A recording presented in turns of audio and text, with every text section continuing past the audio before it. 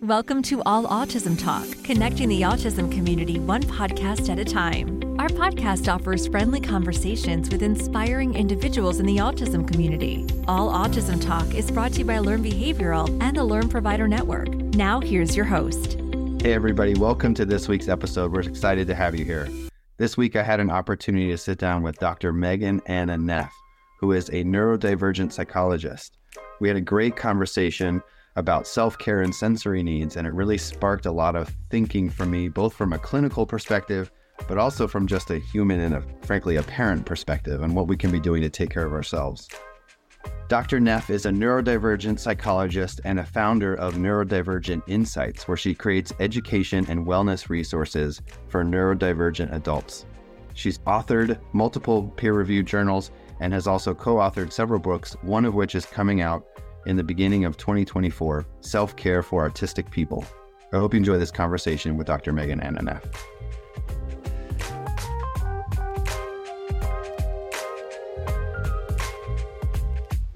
Dr. Neff, thank you so much for being here. It's a pleasure to have you on our show today. It's a pleasure to be here. Thanks so much for having me. So I'm so curious, how did you get into the field of autism and neurodivergence? And tell us a little bit about that and your background. Yeah, so it's an interesting story and feels like a relevant place to start. So I was getting my doctorate in psychology, and I knew a few people who were in the field of autism, and I remember not having a draw to it at all, thinking like, that doesn't really sound interesting to me, which now I look back and I have some feelings about that. I wonder what kind of ableism was going on that I had that reaction.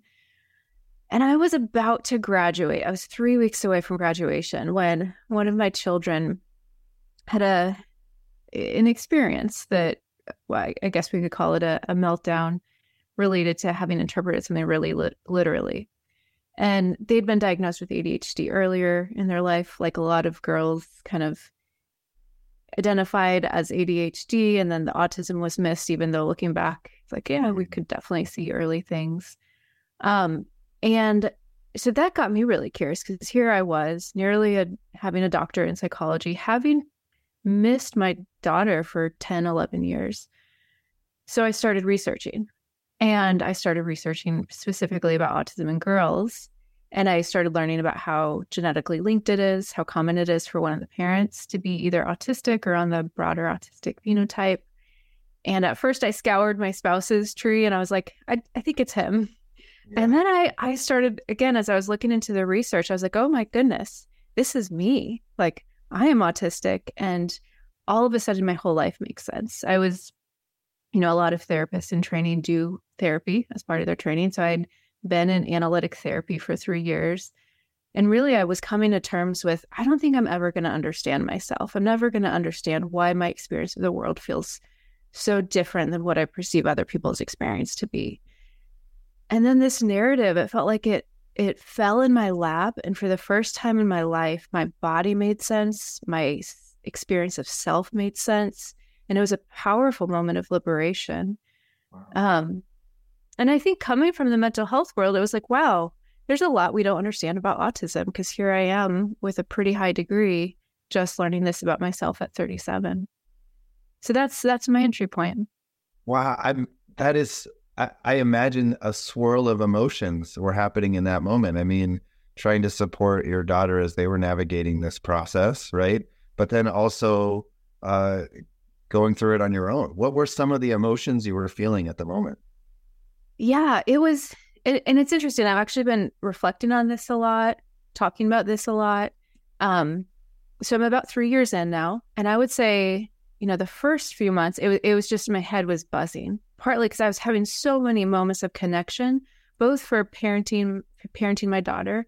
Like all of a sudden, those first 10 years, especially her infancy, made so much sense. So I was having aha moments just right and left.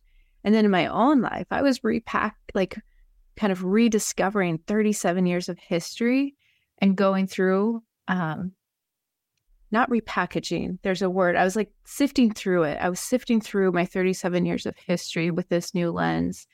And my brain was just on fire with making all these connections of this makes sense, this makes sense.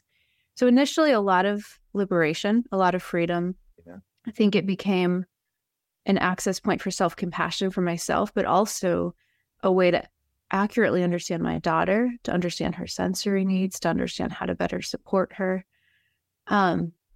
I would say my emotions have become more mixed as I've had 3 years. There is some grief that has come on too. And I think it's important to talk about that too, of I'm encountering limits that my body has, particularly sensory limits, that are permanent. And so there's grief with that too. But mostly it's been liberating to finally have an accurate lens to understand myself and my daughter. I imagine, and I'm speculating, but I imagine there was a little bit of a bonding that happened between the two of you as you were better able to understand her and her 10 years of life at that point and be able to pinpoint like, oh man, there are some parallels, right? I would imagine, right? I experienced this and you experienced that. And I'm projecting, I'm just guessing, but can you tell us about that, that experience from the mother-daughter bond that you've had at that time? Yeah, I would say it certainly was bonding. And I'm going to take a step back. One of the reasons it was bonding is because I could appropriately, accurately respond to my daughter's needs. Before I had that lens, I didn't understand the demand avoidance. I didn't understand the meltdowns. And like a lot of girls, I think her father and I fell into this trap of assigning it to sensitivity or character, which I have so much guilt about now looking back. So I think it was bonding just in the fact of how I was able to show up for her differently. In regards to between the two of us, I do think being able to talk about, like, we have shared language around like having sensory sick days. There's a lot of ways that we can connect on that.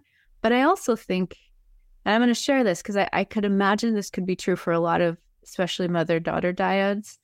I got so excited about this because it explained 37 years of my life. It became a special interest. I created a career around it. I started specializing, working with autistic adults. It didn't have that same, that wasn't my daughter's journey. So I think at times it's like, Mom, can you stop making it about autism? Which I'm like, yeah, thanks for asking, because I think that's actually really important. I now have this lens of seeing everything through neurodivergence, because it's been such a liberating thing to discover late in life, but that's not necessarily the child's experience. So that's been a learning curve too, of it is bonding, but also I need to make space for this not to be the only thing in our relationship or in our identities. That I didn't even consider that. I mean, you both were experiencing this in the same time, but in some ways having different experiences, understanding yourselves, maybe a little bit better, but your takeaways were a little different, that's just us being people, right? That's what humans do. We're all different, right? Mm-hmm. And especially just developmentally, if you're learning this about yourself as a preteen versus as, a middle-aged adult, it's a really different experience. So I have a question for you, and I don't know, I'm going to try to say it in the best way I can, but why do you think that so many of us as parents tend to like rationalize away? I mean, you said it like, oh, we just explained it as sensitivity, or we just explained it as other factors. Why do you think that happens? I think a combination of multiple things. I think at the top of the list, I would put stigma and lack of education. A lot of the education we have, thankfully, I think this is changing, but a lot of the education we have is around affluent, white, cis boys and what autism looks like. We, until recently, had a really poor understanding of what it looks like in people of color, in girls, and genderqueer people. And so I think even the medical world, like I look back on people I've worked with, and then I'm like, oh, I definitely miss that person. They were autistic, and I miss them. So I think partly it goes back to education and the research being what it's been, and then stigma and bias. I just found this research on what stigma, kind of the originator of the term, and that it goes back to this idea of having a spoiled identity, which that language really grasped me of, if, autism is still very stigmatized. And so if a parent is seeing this as a spoiled identity, they're not going to want to be exploring that. in their child. We have a lot, I think, of what I call I call internalized ableism because I am autistic. I guess for other people, it might just be ableism, but they can get in the way of seeing our children accurately because there's still a lot of stigma around specifically autism, but also things like ADHD. My brain is like spinning with all of that. That's incredible. And I appreciate that lack of education. I mean, I think that's so poignant, right? So much research has been done on a select group of people with autism, right? Not everyone who identifies as autistic or everyone who, and I just think that's a limitation, right? And I'm hopeful, and hopefully we'll get to this, but I'm hopeful that as a field we're evolving and adapting. Would you agree with that statement? And that we're broad?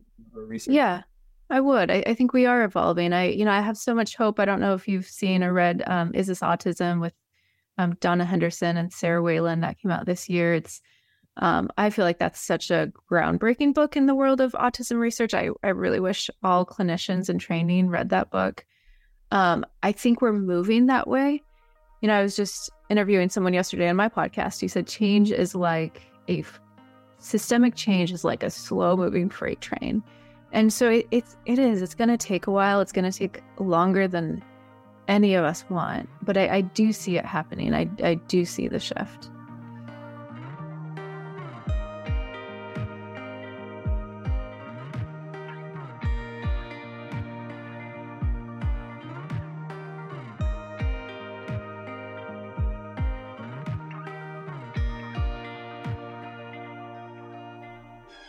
So you went from not being interested in autism as a diagnosis to now that has become in a lot of ways your specialty, right? And neurodivergence and supporting that community. What a like 180 for you. How has that shifted for you in terms of professionally, but also in terms of parenting, right? How has that change affected you? Professionally, it changed significantly. Partly, I started taking my own sensory needs seriously. Before, when I worked in hospitals or universities, I would come home and I would just absolutely crash on the couch. I'd often have a low-grade fever, which I now realize like my body was just so sensory overloaded from the day. And my whole life was spent recovering from being out in the world. And so it really was impacting how I could show up as a parent because I was so exhausted. I now understand autistic masking and autistic burnout, and that was a big piece of what I was living. So once I understood these things, I changed my plans. I started a private practice versus joining a group practice where I specialize working with autistic ADHD adults, working therapeutically with fellow autistic ADHDers. I don't have to... masking is kind of similar to code switching, like in the way I present myself. It requires a lot of energy, and not having to do that clinically saved me a ton of energy. And I started Neurodivergent Insights, where I get to find ways to make an income doing what I love, which is learning, and then regurgitating that information through visualizations. It's kind of, I could do that for hours every day, and I get to do that now as part of my career. So that was a big shift. And then, yeah, absolutely, my parenting. I think just having the neurodivergent lens changed our whole family and how we are together, kind of expectations we have, the norms we have, how we talk with one another. So it's been pretty life-changing. I don't think that's a underestimate. Yeah. I'm interested more about neurodivergent families and this concept of like how the whole family kind of comes together. Can you expand a little bit on that? Yeah. So the first thing I think that was a big aha moment for our family. So I have two children. One's autistic dominant, one's ADHD dominant. So you can imagine there was a lot of clashing sensory needs in the family, right? Like one needs to move and make noises. The other like can't watch TV if there's movement in the room. And before, these would just result in these kind of explosive blow-ups. All of a sudden we had a lens to be like, okay, we have clashing sensory needs in this moment. How are we going to get everyone's needs met? If not, maybe we separate. But being able to externalize the conflict through some of these lenses, like clashing sensory needs, has enabled us to talk about needs, enable us to meet people's needs. It has taken a lot of the tension and conflict out of the home and the stress that was present before. So that would be one example. That's a great example. I'm thinking about my family and my son and daughter who don't have diagnoses, but they also have very just different personalities. And I'm now replaying that in my mind of, oh man, I can see my son wants to run up and down the stairs and my daughter wants to read a book. And that just sets up and the two of them are fighting next thing you know, right? And I like being able to talk that through. And that's actually a really good point, that I think a lot of the things coming out of families that are really leaning into how do we become more neuro-inclusive, like we're practicing things that are good for all families, right? All families are going to have clashing sensory needs and clashing personality traits. And the ability to talk about those things, I think with neurodiverse families, we have to talk about those things, right? Well, we don't all do, but I think the urgency to talk about these things is there. But I think all families would benefit from that. Yeah. You mentioned something a few minutes ago, and I want to go back to it if we can, just briefly. You mentioned sensory sick days. What are sensory sick days? Tell us about that. Maybe you've got to like experience it to know it, but it's when our body feels physically sick because of how much sensory input we've taken in. So on days that I'm out in the world, on days I'm presenting, like I know I start feeling feverish, I start feeling sick. It's different than physical sickness, and I can kind of tell now. So it's those days when it's all built up and you feel really crummy. That is top of mind, right? I think that's so important to be able to identify what you're feeling, and to your point from before, being able to talk it out and express it with your family and share. How do we get people to do that? How do we encourage people to talk through that in a way that's constructive and that can be heard? Mm-hmm. There's my brain. Now my brain is branching because there's so many factors that goes into that, right? Like we know a lot of autistic people struggle with interoception. So if we struggle with interoception, that kind of body awareness, we may not realize when we're feeling sensory sick. It might come out more in our behavior and in our actions. Maybe we get more irritable or we get shorter. So first, it's the process for the person of gaining body awareness, increasing interoception awareness to be able to know when they're reaching that sensory threshold. And then I think, cultivating language. I feel like back to how my family has shifted, we have so much language we didn't have before. And often I think the parents are the ones that have to kind of set the stage for these are things we talk about and that it's normal to talk about it.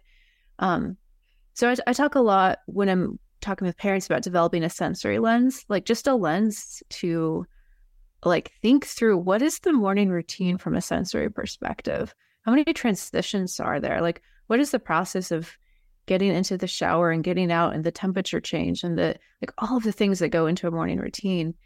Being able to develop a sensory lens, or if the child doesn't want to go to a dinner or to a movie, like again, if parents aren't considering how is the sensory experience of what I'm asking them to do influencing them, they're really going to miss their child. I'm playing through my morning routine and I'm thinking of all the changes and all the sensory moments that I have. I mean, brushing teeth, flossing, getting in and out of the shower. I don't have a lot of hair, so I'm not spending time combing my hair, but I can imagine for some what that's like. And there's a lot just to get out the front door. I mean, changing clothes from, comfy pajamas and sweatpants into, work clothes or whatnot. Mm-hmm. Do people feel burdened before they even leave the house? I would imagine that some people do, right? I would think a lot of us do. Yeah. I mean, things like brushing teeth, that's a big one, right? Like that's a very sensory experience. Absolutely. Yeah. I love your understanding around that of you just getting ready for the day. There's a sensory load that comes with that. And then what does that look like on the other end? I'm imagining coming home from school or work or wherever the autistic individual is going during the day, and then coming home. How do you decompress from that? How do you get back to, I don't know how to say it any other way. How do you get back to baseline, so to speak? Yeah. So another language piece I use, I like to talk about sensory detox, and like I have sensory detox rituals. So like putting on sweatpants, or for me, sometimes a hot shower is a sensory detox. I have a moon pod, which is like kind of a specialized beanbag that has zero gravity. And then I'll put a weighted blanket on top of that, and I'll listen to a stem song on repeat. That's my sensory detox routine. And, for a lot of kids, right, there's this, I think, is it the shaken bottleneck or shaken bottle? There's some word for it, of like that, the meltdown that often happens after school.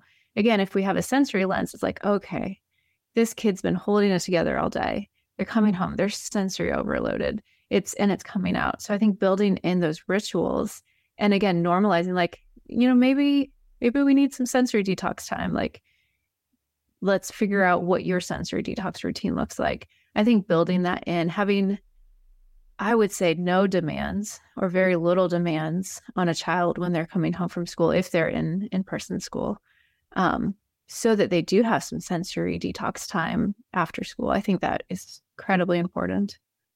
Yeah, I'm thinking about my time as a clinician, and man, looking back with some regrets in this moment and thinking, okay, the transition from school, I remember helping a family, and they would get off the bus and they would walk, a few houses to get to their house, and they'd come home and they'd have a snack. And then we would jump right into an after school routine of put away your backpack and hang up your, those type. But now I'm hearing this and rethinking, oh gosh, I just added a whole bunch of demands during a time where people could be feeling sensory overload. And that makes sense why that transition from home to school is really tough. And I hear so many parents say after school is the hardest time. That hour, half hour, 45 minutes, whatever it is after school is really tough. Mm-hmm. And now thinking of it in this perspective, yeah, they've held it together all day, and I've been on my best behavior, and I wore these pants that weren't comfortable, and I wore these shoes that I didn't really want to have to wear. And I, sat in the lunchroom that was really loud, and I get home and I just want to melt into the couch, so to speak. Absolutely. Yeah, absolutely. And this, so one accommodation we've built in, and I will say, like, we have the privilege to do this in the sense that my spouse is a stay-at-home parent, and not all families have this privilege. But one accommodation that we've built in for one of my children is, it would be more helpful if they rode the bus, but like we go and pick them up, because I, like, at the end of the day, a bus ride, like, talk about sensory overload. Oh my goodness. Like, I have chills just thinking about being on a bus with kids. So that's one accommodation that, like, we've built in for our child. And then another one that I think parents, even as an autistic person, I had to like catch the mom scripts that we're playing. There's pressure to be like, how was your day? To like connect, right? Yeah. As you pick them up. What is most soothing for my child, and for most autistic children I know, is not talking, or so I'll maybe say, like, it's good to see you, right? That's not a demand, because I'm not asking a question. And then typically turning on music and having a quiet ride home. But there's a lot of parenting scripts we have to work through, because there's this idea of you're supposed to check in, this should be this bonding experience, when actually those questions can be experienced as a demand on when they're already overloaded. Yeah. Yeah. Question really is, it's a demand for information. How was your day? How was your math test? How was your best friend? What do you have for lunch? Did you finish your science project? I mean, yeah, that sounds so overwhelming. Like, even just hearing you say that, and I know you're not asking me, I'm like, oh, yeah, that feels like a wave. Yeah. Yeah.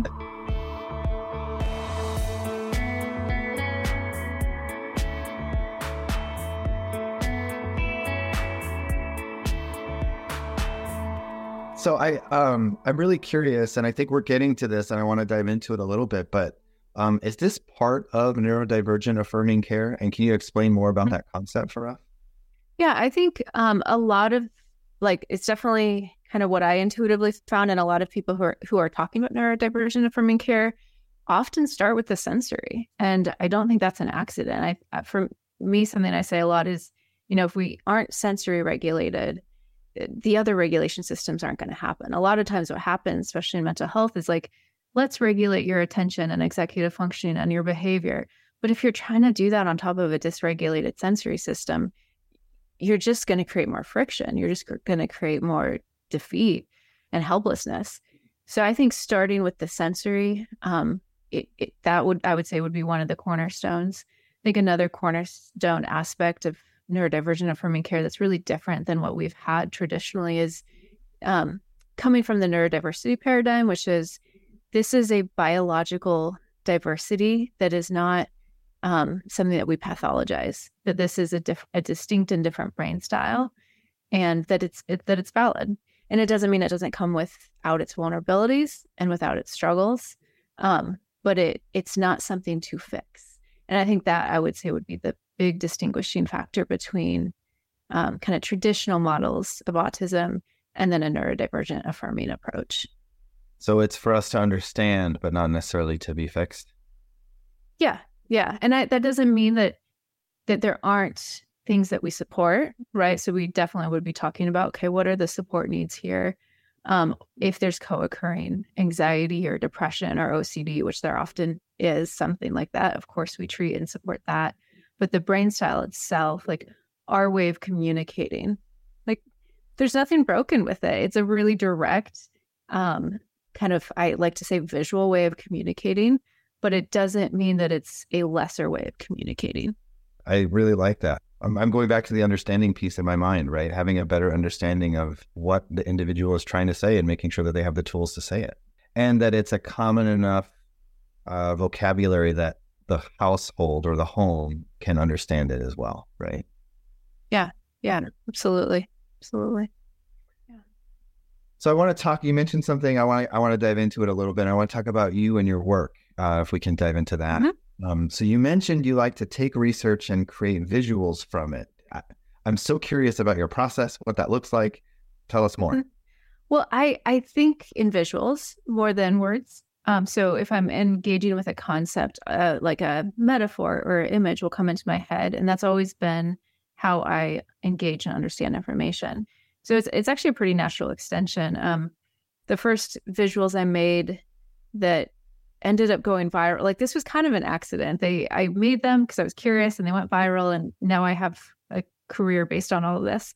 But I make these Venn diagrams and I call them Misdiagnosis Monday, because in my mind I was thinking, okay, if we know that a lot of particularly women are not being identified, but they're probably getting diagnosed with something. What are they getting diagnosed with? So I created these Venn diagrams that overlap, like borderline personality disorder and autism and things like that. So my process for that would be to go read the literature. Typically that'd be like reading or skimming 15 or 20 articles, and then I guess putting what's in my head on paper. But yeah, for me, when I write, I create workbooks, like wellness workbooks. It's hard for me to write text unless I first create graphics. It's like, it's part of how I come to know is through the creation of visuals. And I actually find that to be pretty common among a lot of autistic people, is that kind of, there's a visualization aspect to coming to know and understand the thing. I love that that's part of your learning process, and that in your learning, you're creating tools for people, and that it just happened to be that. I think that's great. Like what a fortunate circumstance to be able to say, like, this is how I absorb this information, and now it's useful to who knows however many people. Yeah, I don't think I'd be able to stay engaged in my work if I wasn't doing it for me to understand the world and understand these things out of my own curiosity. Yeah. So you mentioned you started making some workbooks, right? And some visual books for people and about self-care and other things. How can self-care be different for an autistic individual versus a neurotypical or someone else? Yeah, so I think, and part of what motivated that was, a lot of the things that people talked about as self-care throughout my life, I was like, that doesn't really work for me the way you're describing that. And with the self-care book that's coming out this, I think in March, it starts with a chapter on sensory self-care. And again, for all the reasons I've already listed, this is, I would say, the cornerstone of self-care. And then another cornerstone of self-care is self-attunement, or the ability to know what is happening moment to moment, right? If I'm having a difficult interaction with one of my children and my sympathetic nervous system is starting to get activated, and if there's a script in the back of my head about either what I'm worried about for my child's future, or like who I am as a parent, if I'm not aware of these things happening, it's going to be really hard for me to step in and kind of take some cleansing breaths, identify the script, to be able to take care of myself in that moment. So that step of self-awareness, being able to learn to track ourselves, that's a really important skill. And that can be a skill that can be hard for a lot of autistic people. Again, back to interoception, and then alexithymia, which is the difficulty identifying emotions, can also make that that moment-to-moment self-awareness a bit more difficult for us. So we've got to build some scaffolding to get to a lot of the self-care skills that kind of maybe more intuitively work for other folks. I think there are times I've struggled with that, right? Like you start to feel a certain way, and I try to label it to my children, like I'm starting to get frustrated, I'm starting to get upset, and then next thing you know, I'm yelling, and that's not what I wanted, and then I feel embarrassed, and then I'm apologizing, and I'm just replaying that in my mind as you're describing it. It's like, man, I need to, if I had a script, if I had a way to pause that and step away and recollect myself, right? And then go to the situation in a different way, that would be better for everybody. I think we all absolutely need. Yeah, absolutely. I would say that's like all neurotypes. The bedrock of self-care is that self-attunement, being able to track ourselves. Absolutely. Yeah.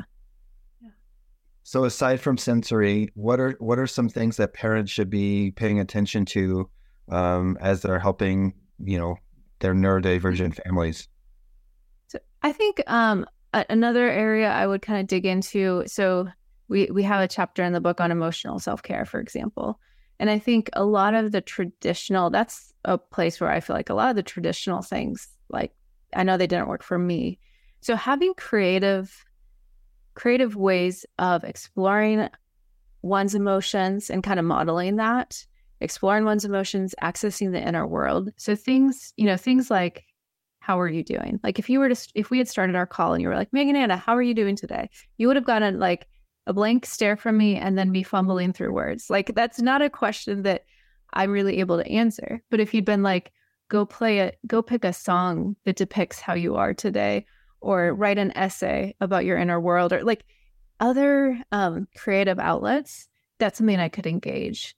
So and these can be prompts too of, so like therapists who work with autistic teens, I know a lot of them will be like, bring in a song that captures your mood. And then that becomes a prompt to explore their inner world. So that would be one bucket, would be kind of emotional self-care. I'm not sure if that's exactly what you were looking for, but that was the first thing that popped in my head. Yeah, I was just thinking the question that popped in my head is draw me a picture of how you're feeling, or draw me a picture of your day, or something like that, as opposed to the litany of questions that I threw out there. That's not the right approach, right? Or incorporating special interests too, right? So like if someone's really into Minecraft, oh gosh, I probably don't know Minecraft well enough to do this, but like if your day was, you could create this shared language, right? Like if your day was a villager or a zombie, or like you could create a scale. And actually like that, developing, because the how was your day is hard, but it can be nice to check in. So like 1 to 10, how was the day? Especially if a kid's really struggling with school, it can be nice to be like, okay, 1 to 10, how terrible of a day was that? But I would think 1 to 10 can also be hard. So I would think if you could develop a system that drew on special interests, that you were co-created the language with your child, I think that's something that could be pretty fun and useful. Yeah. And again, it creates that common vernacular, right? That common terminology for people to say, I'm feeling, a zombie today. It's going to be very different from family to family, but as long as you can take care of the family that is around you, and that's a way that they can communicate, then great. You're getting the information you need as a parent, but also they're expressing themselves and being able to be heard in a way that they maybe couldn't in other places. Mm-hmm. Maybe that's kind of the big takeaway from our talk today. There's Yalam is a therapist who, or who's an analyst who I've read a lot of his work. One thing he says about therapy is that with every client, I create a new language. And I've always loved that. And I think with every child, we create a new language. With every neurodiverse family, we create a new language. And I think when we're parenting cross neurotype, and by cross neurotype, I mean, like if you're neurotypical and you're parenting an autistic child, that becomes so much more important to create a shared language, almost like a shared island where you two can meet each other, where your two worlds can meet. That's a great takeaway. I love that. Megan, Anna, where can we find you? Have a book coming out pretty soon, right? Self-Care for Autistic People, correct? Yep, that'll be out in March, and you can get that at any major bookstore. It's available for pre-order now. Yep. Great. And where can we find the rest of your work? So my website is neurodivergentinsights.com, and I have a lot of both just resources, but also that's where I guess a lot of my diagrams live. My biggest, I guess, social media platform is Instagram, so neurodivergent_insights.